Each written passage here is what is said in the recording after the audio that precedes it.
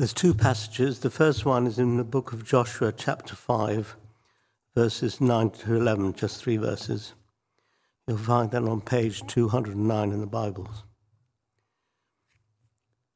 Then the Lord said to Joshua, "Today I have rolled away the reproach of Egypt from you." So the place has been called Gilgal to this day. On the evening of the 14th day of the month, while camped at Gilgal on the plains of Jericho, the Israelites celebrated the Passover. The day after the Passover, that very day, they ate some of the produce of their land, unleavened bread and roasted grain. The manna stopped the day after they ate this food from the land. There was no longer any manna for the Israelites, but that year they ate of the produce of Canaan. And now we turn to Luke chapter 15, which you'll find on page 991, verses 1 to 3 and then 11 to 32.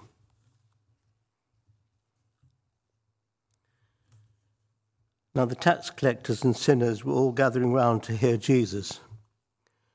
But the Pharisees and the teachers of the law muttered, "This man welcomes sinners and eats with them." Then Jesus told them this parable. There was a man who had 2 sons. The younger one said to his father, "Father, give me my share of the estate." So he divided his property between them. Not long after that, the younger son got together all he had, set off for a distant land, and there squandered his wealth on wild living.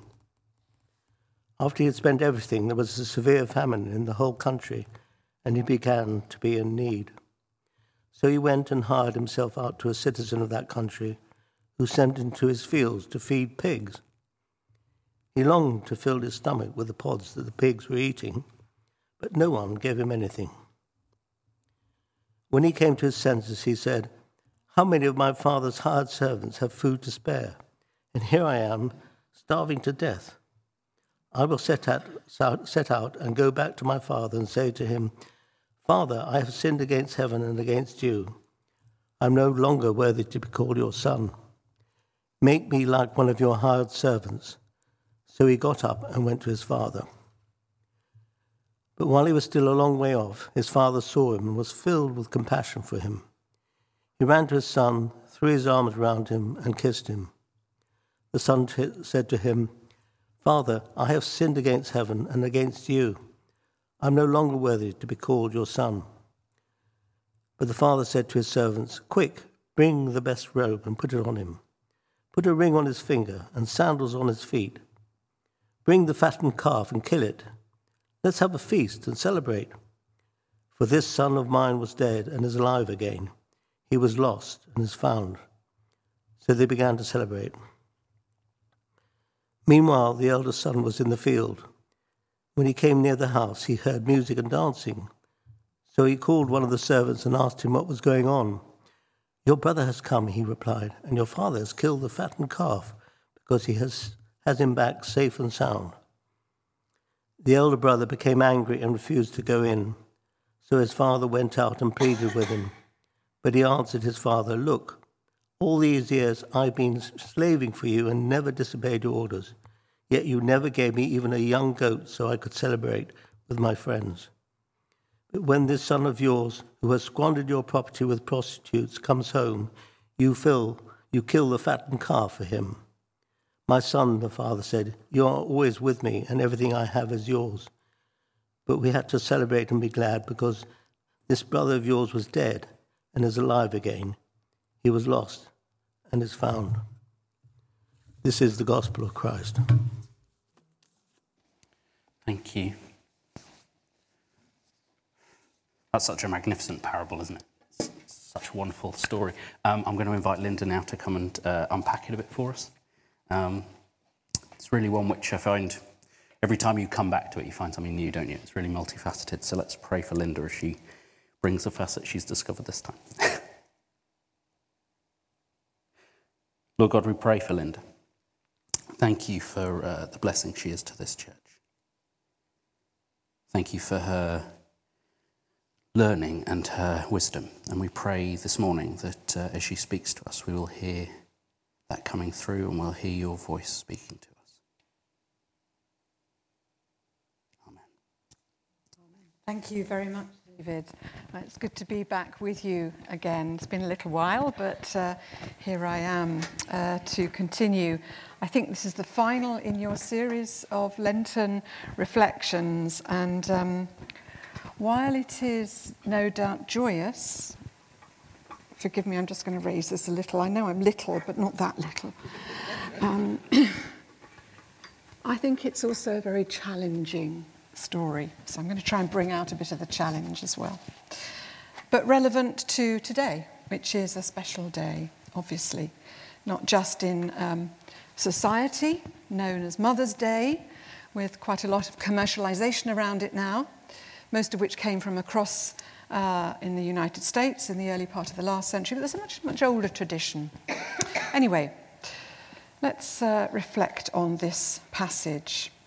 You know that the season of Lent in the church's year offers us an opportunity to make the journey with Jesus up to Jerusalem, where some of the key events that take place in his life are going to happen. And these are the events that form a firm foundation for our Christian faith today. And today we're about halfway through that Lenten journey. And we take a little break to observe Mothering Sunday, recalling what is actually a very ancient tradition in this country. Because for several centuries, it was considered important for people to return to their home or their mother church once a year. So each year, in the middle of Lent, people would visit their mother church, which was the main church or cathedral of their area. In the days before, we had numerous denominations. So for this area, it would have been Ely Cathedral, which for me is a special place because it's also the place where I was ordained as a priest a number of years ago. But that annual return to the mother church also became an occasion for family reunions when children who were working away from home returned to their home. Because it was quite common in those days for children to leave home to find work at about 10 years old, often to become an apprentice in a trade or a domestic servant in a household. And historians think that it was the return to the mother church which led to the tradition of a day off being given to children who were working away from home so they could return to visit their mother and their younger siblings. And as they walked along the country lanes, returning sons and daughters would pick wildflowers or little bunches of violets to take to church or to give to their mother as a small gift, and hence our tradition of posies. So on Mothering Sunday, we have this double association. We pay attention to and give thanks for those who gave us life and who nurtured us in our human families. And we also pay attention to and give thanks for the church and all those who gave us life in the Christian faith and have nurtured us. And that actually resonates powerfully with our gospel reading from Luke chapter 15 today. Jesus' poignant story of a parent and a child and a family. More on that in a moment. In chapter 10 of Luke's Gospel account, we hear how Jesus started his journey southwards towards the capital city and religious centre of Jerusalem. Jerusalem is the ancient city, which in some senses is actually the spiritual mother for the Jewish nation, even today. And having been to Jerusalem recently, it's quite sobering to see how important and how divisive perspectives on Jerusalem are today. And we recalled in chapter 13 how Jesus himself shed tears over Jerusalem and its destiny, which is still being played out in our own time. On his journey towards Jerusalem, Jesus engages with his disciples in a continuing ministry of teaching and preaching to ever larger and larger crowds, telling the stories and the parables that he's become so well known for. And in our passage today, we heard how Jesus' stories and his message were attracting tax collectors and sinners to listen to him. But this was to the outrage of the Pharisees and the teachers of the law, who were also drawn to listen to him. They observed Jesus not only conversing with undesirables, but even sitting down to eat with them, and they criticized him for it. For in their eyes, a sinner was anyone who failed to keep the Mosaic law, or laws, to be more accurate. And to eat with a person who broke the law indicated acceptance and recognition, something which could not happen if a faithful Jew was to remain pure and holy in the eyes of God. Jesus responds to the criticisms levelled at him by the Pharisees and the teachers of the law with a trio of stories. The first is a simple tale about a lost sheep who is safely recovered by its shepherd when he leaves the other 99 sheep to go and look for it. Everybody would understand that one. No one wants to lose a sheep.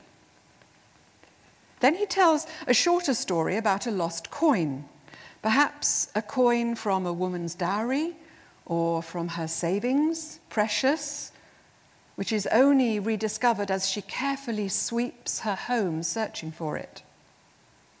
And both those stories end with a joyous celebration among friends and neighbours.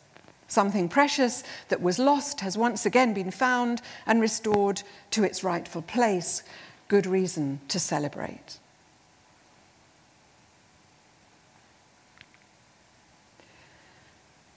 Jesus' third story is longer and rather more sobering.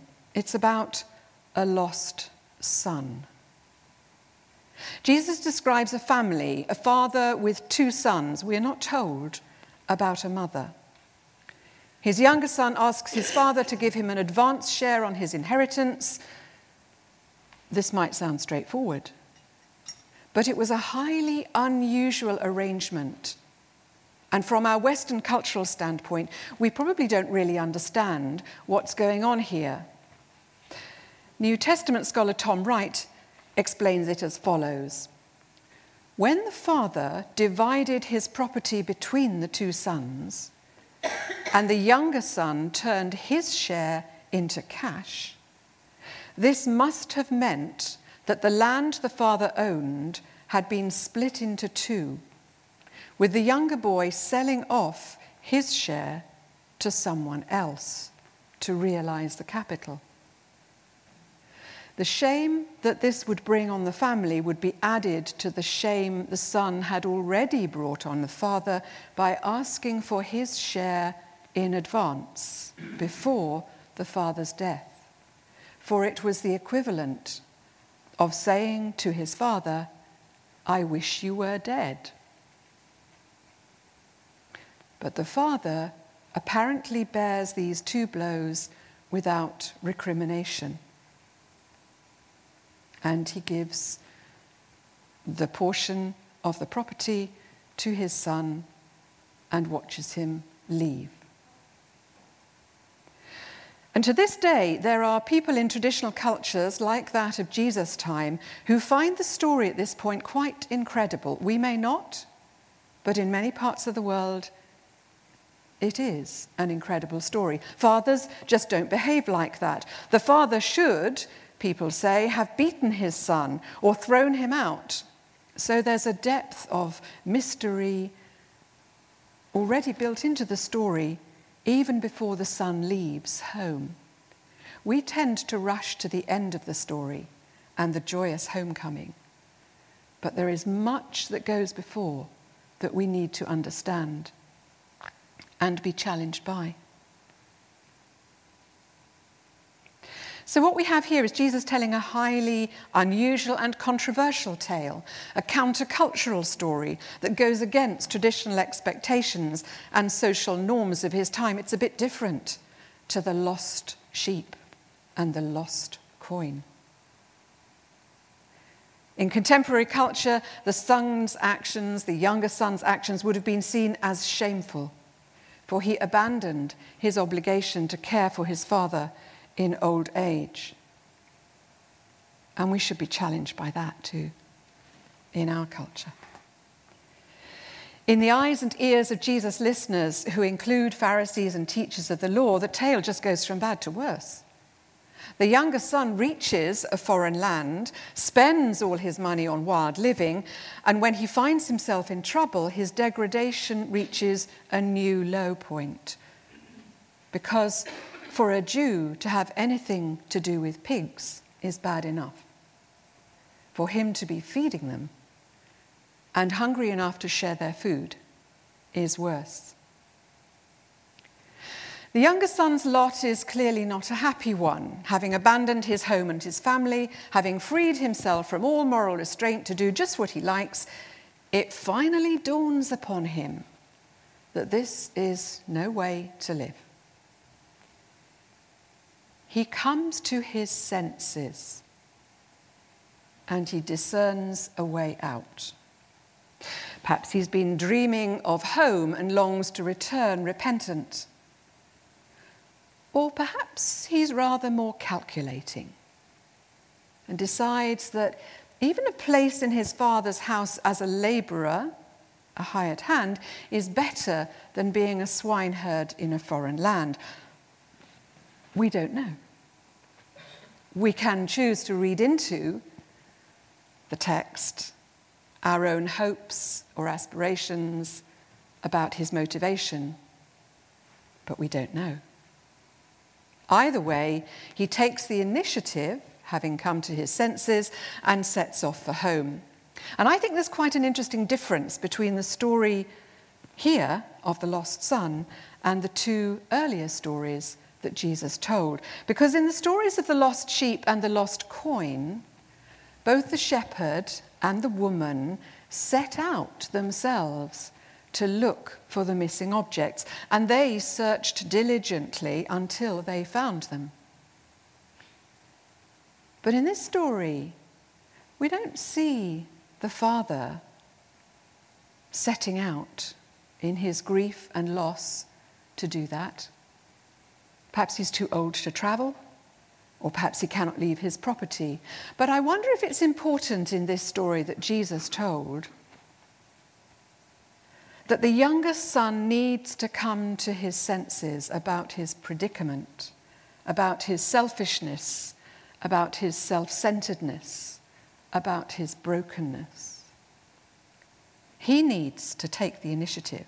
He needs to do the turning around and to begin to find his way back. He needs to want to make that journey for himself.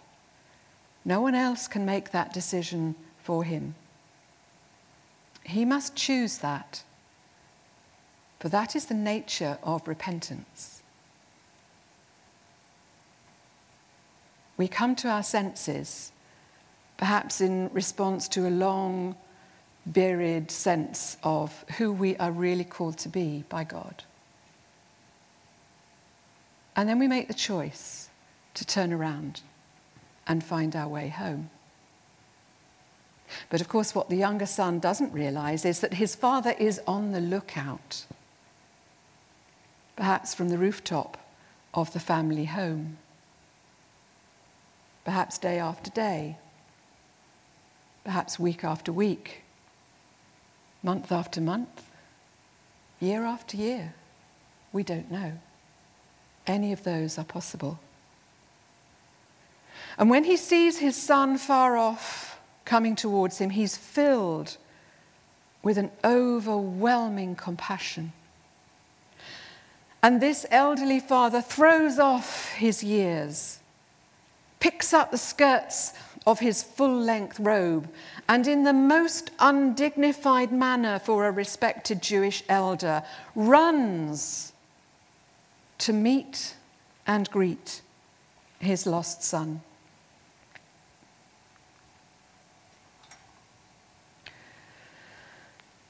The title given to this fourth and final reflection in the series on repentance is Feeling Loved. And that's good. It's good to feel loved. But I felt this story of Jesus was less to do with feeling loved and more about being loved. Did the younger son feel loved when he returned home? Were his words to his father genuine words of repentance, or were they rehearsed and calculating? He had practiced, while he was still far away, what he would say when he returned home. Did he cry? Did he rejoice? I don't know. I don't think the gospel text tells us very much at all about how the younger son felt on returning home. In fact, the focus in the story is not really on the younger son at all. It's on the father. Luke describes how the father feels, what the father says, and what he does. And in this beautiful picture, painting by Rembrandt of the return of the prodigal son, if we look closely at the characters, we see we can't easily tell what's going on in the head of the younger son, but we can see very clearly how the father is feeling. Now his son is no longer lost. Everything the father says and does is intended to restore his lost son, despite all that has happened, despite all that the father has suffered, and all the feelings that must surely have gone with that. He embraces him, brings him close. And many commentators have noted that in the two hands on the shoulders of the prodigal son who has returned, it's possible to discern both a male and a female hand.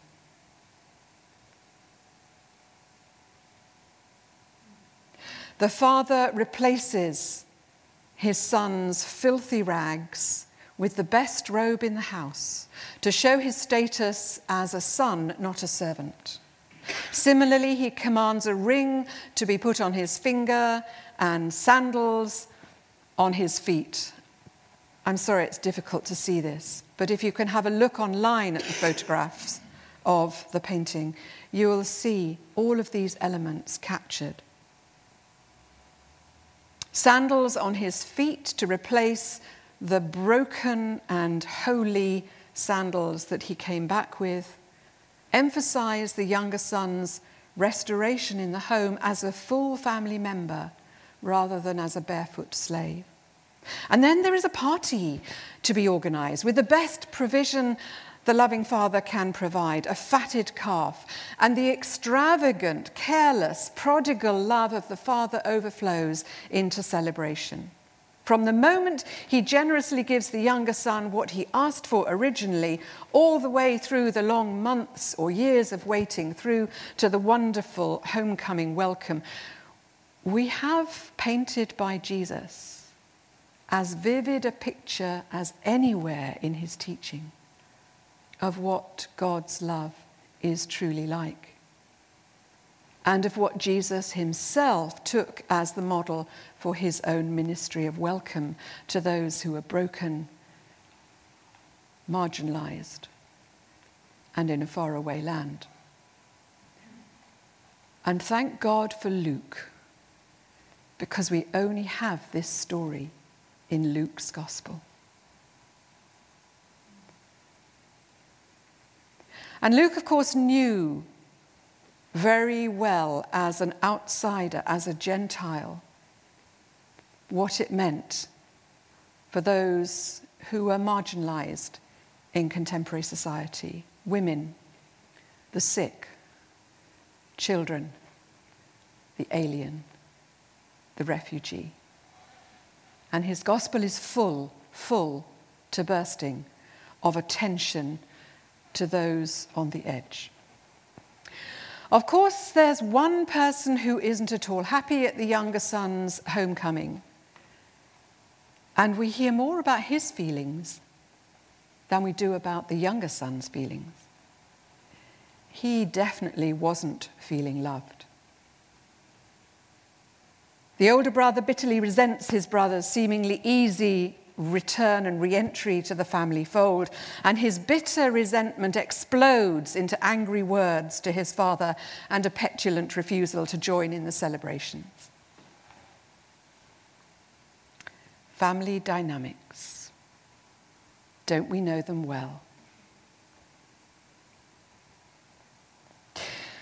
I wonder, did the Pharisees and the teachers of the Mosaic law who heard Jesus' story recognize themselves in the person of the angry and resentful older brother? After all, they were the faithful Jews who kept God's law and thus deserved, surely, God's favor and love.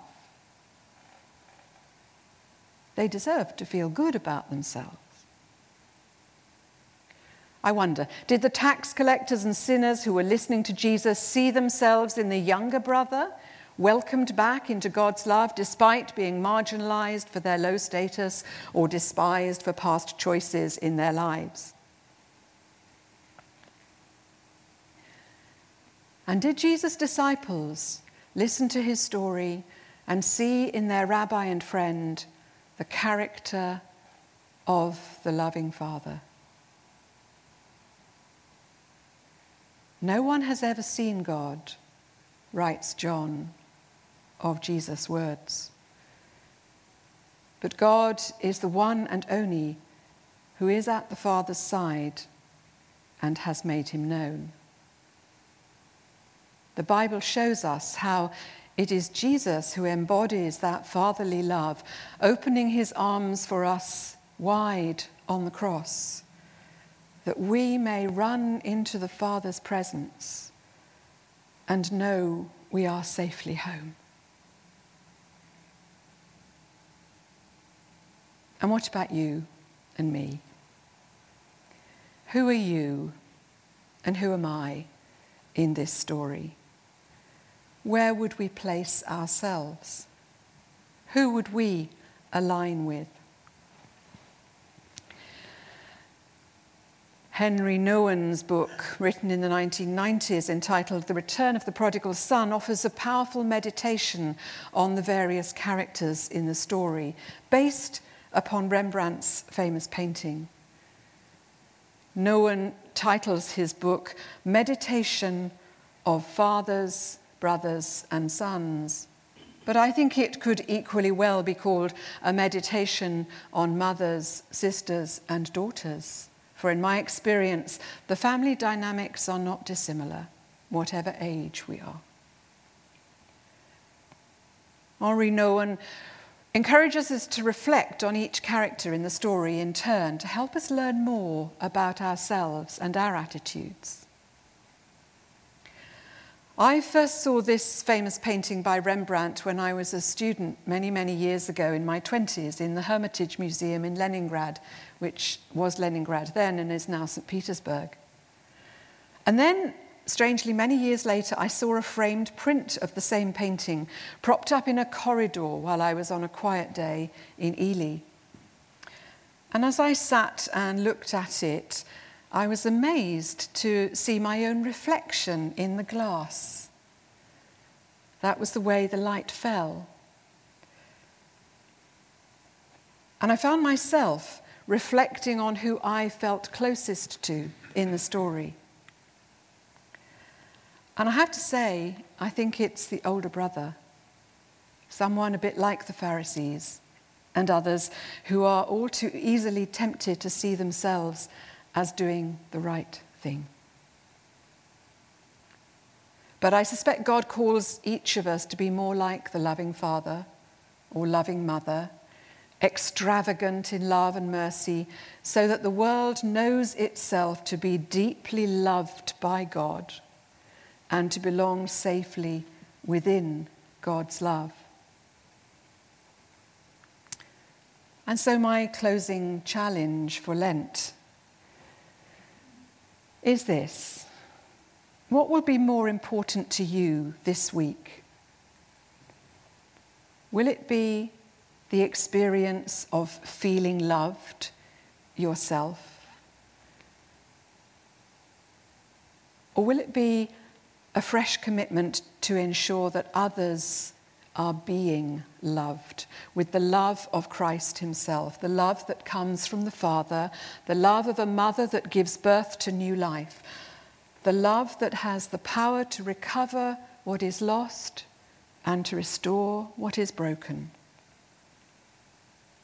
the love that God promises will last for eternity. Amen.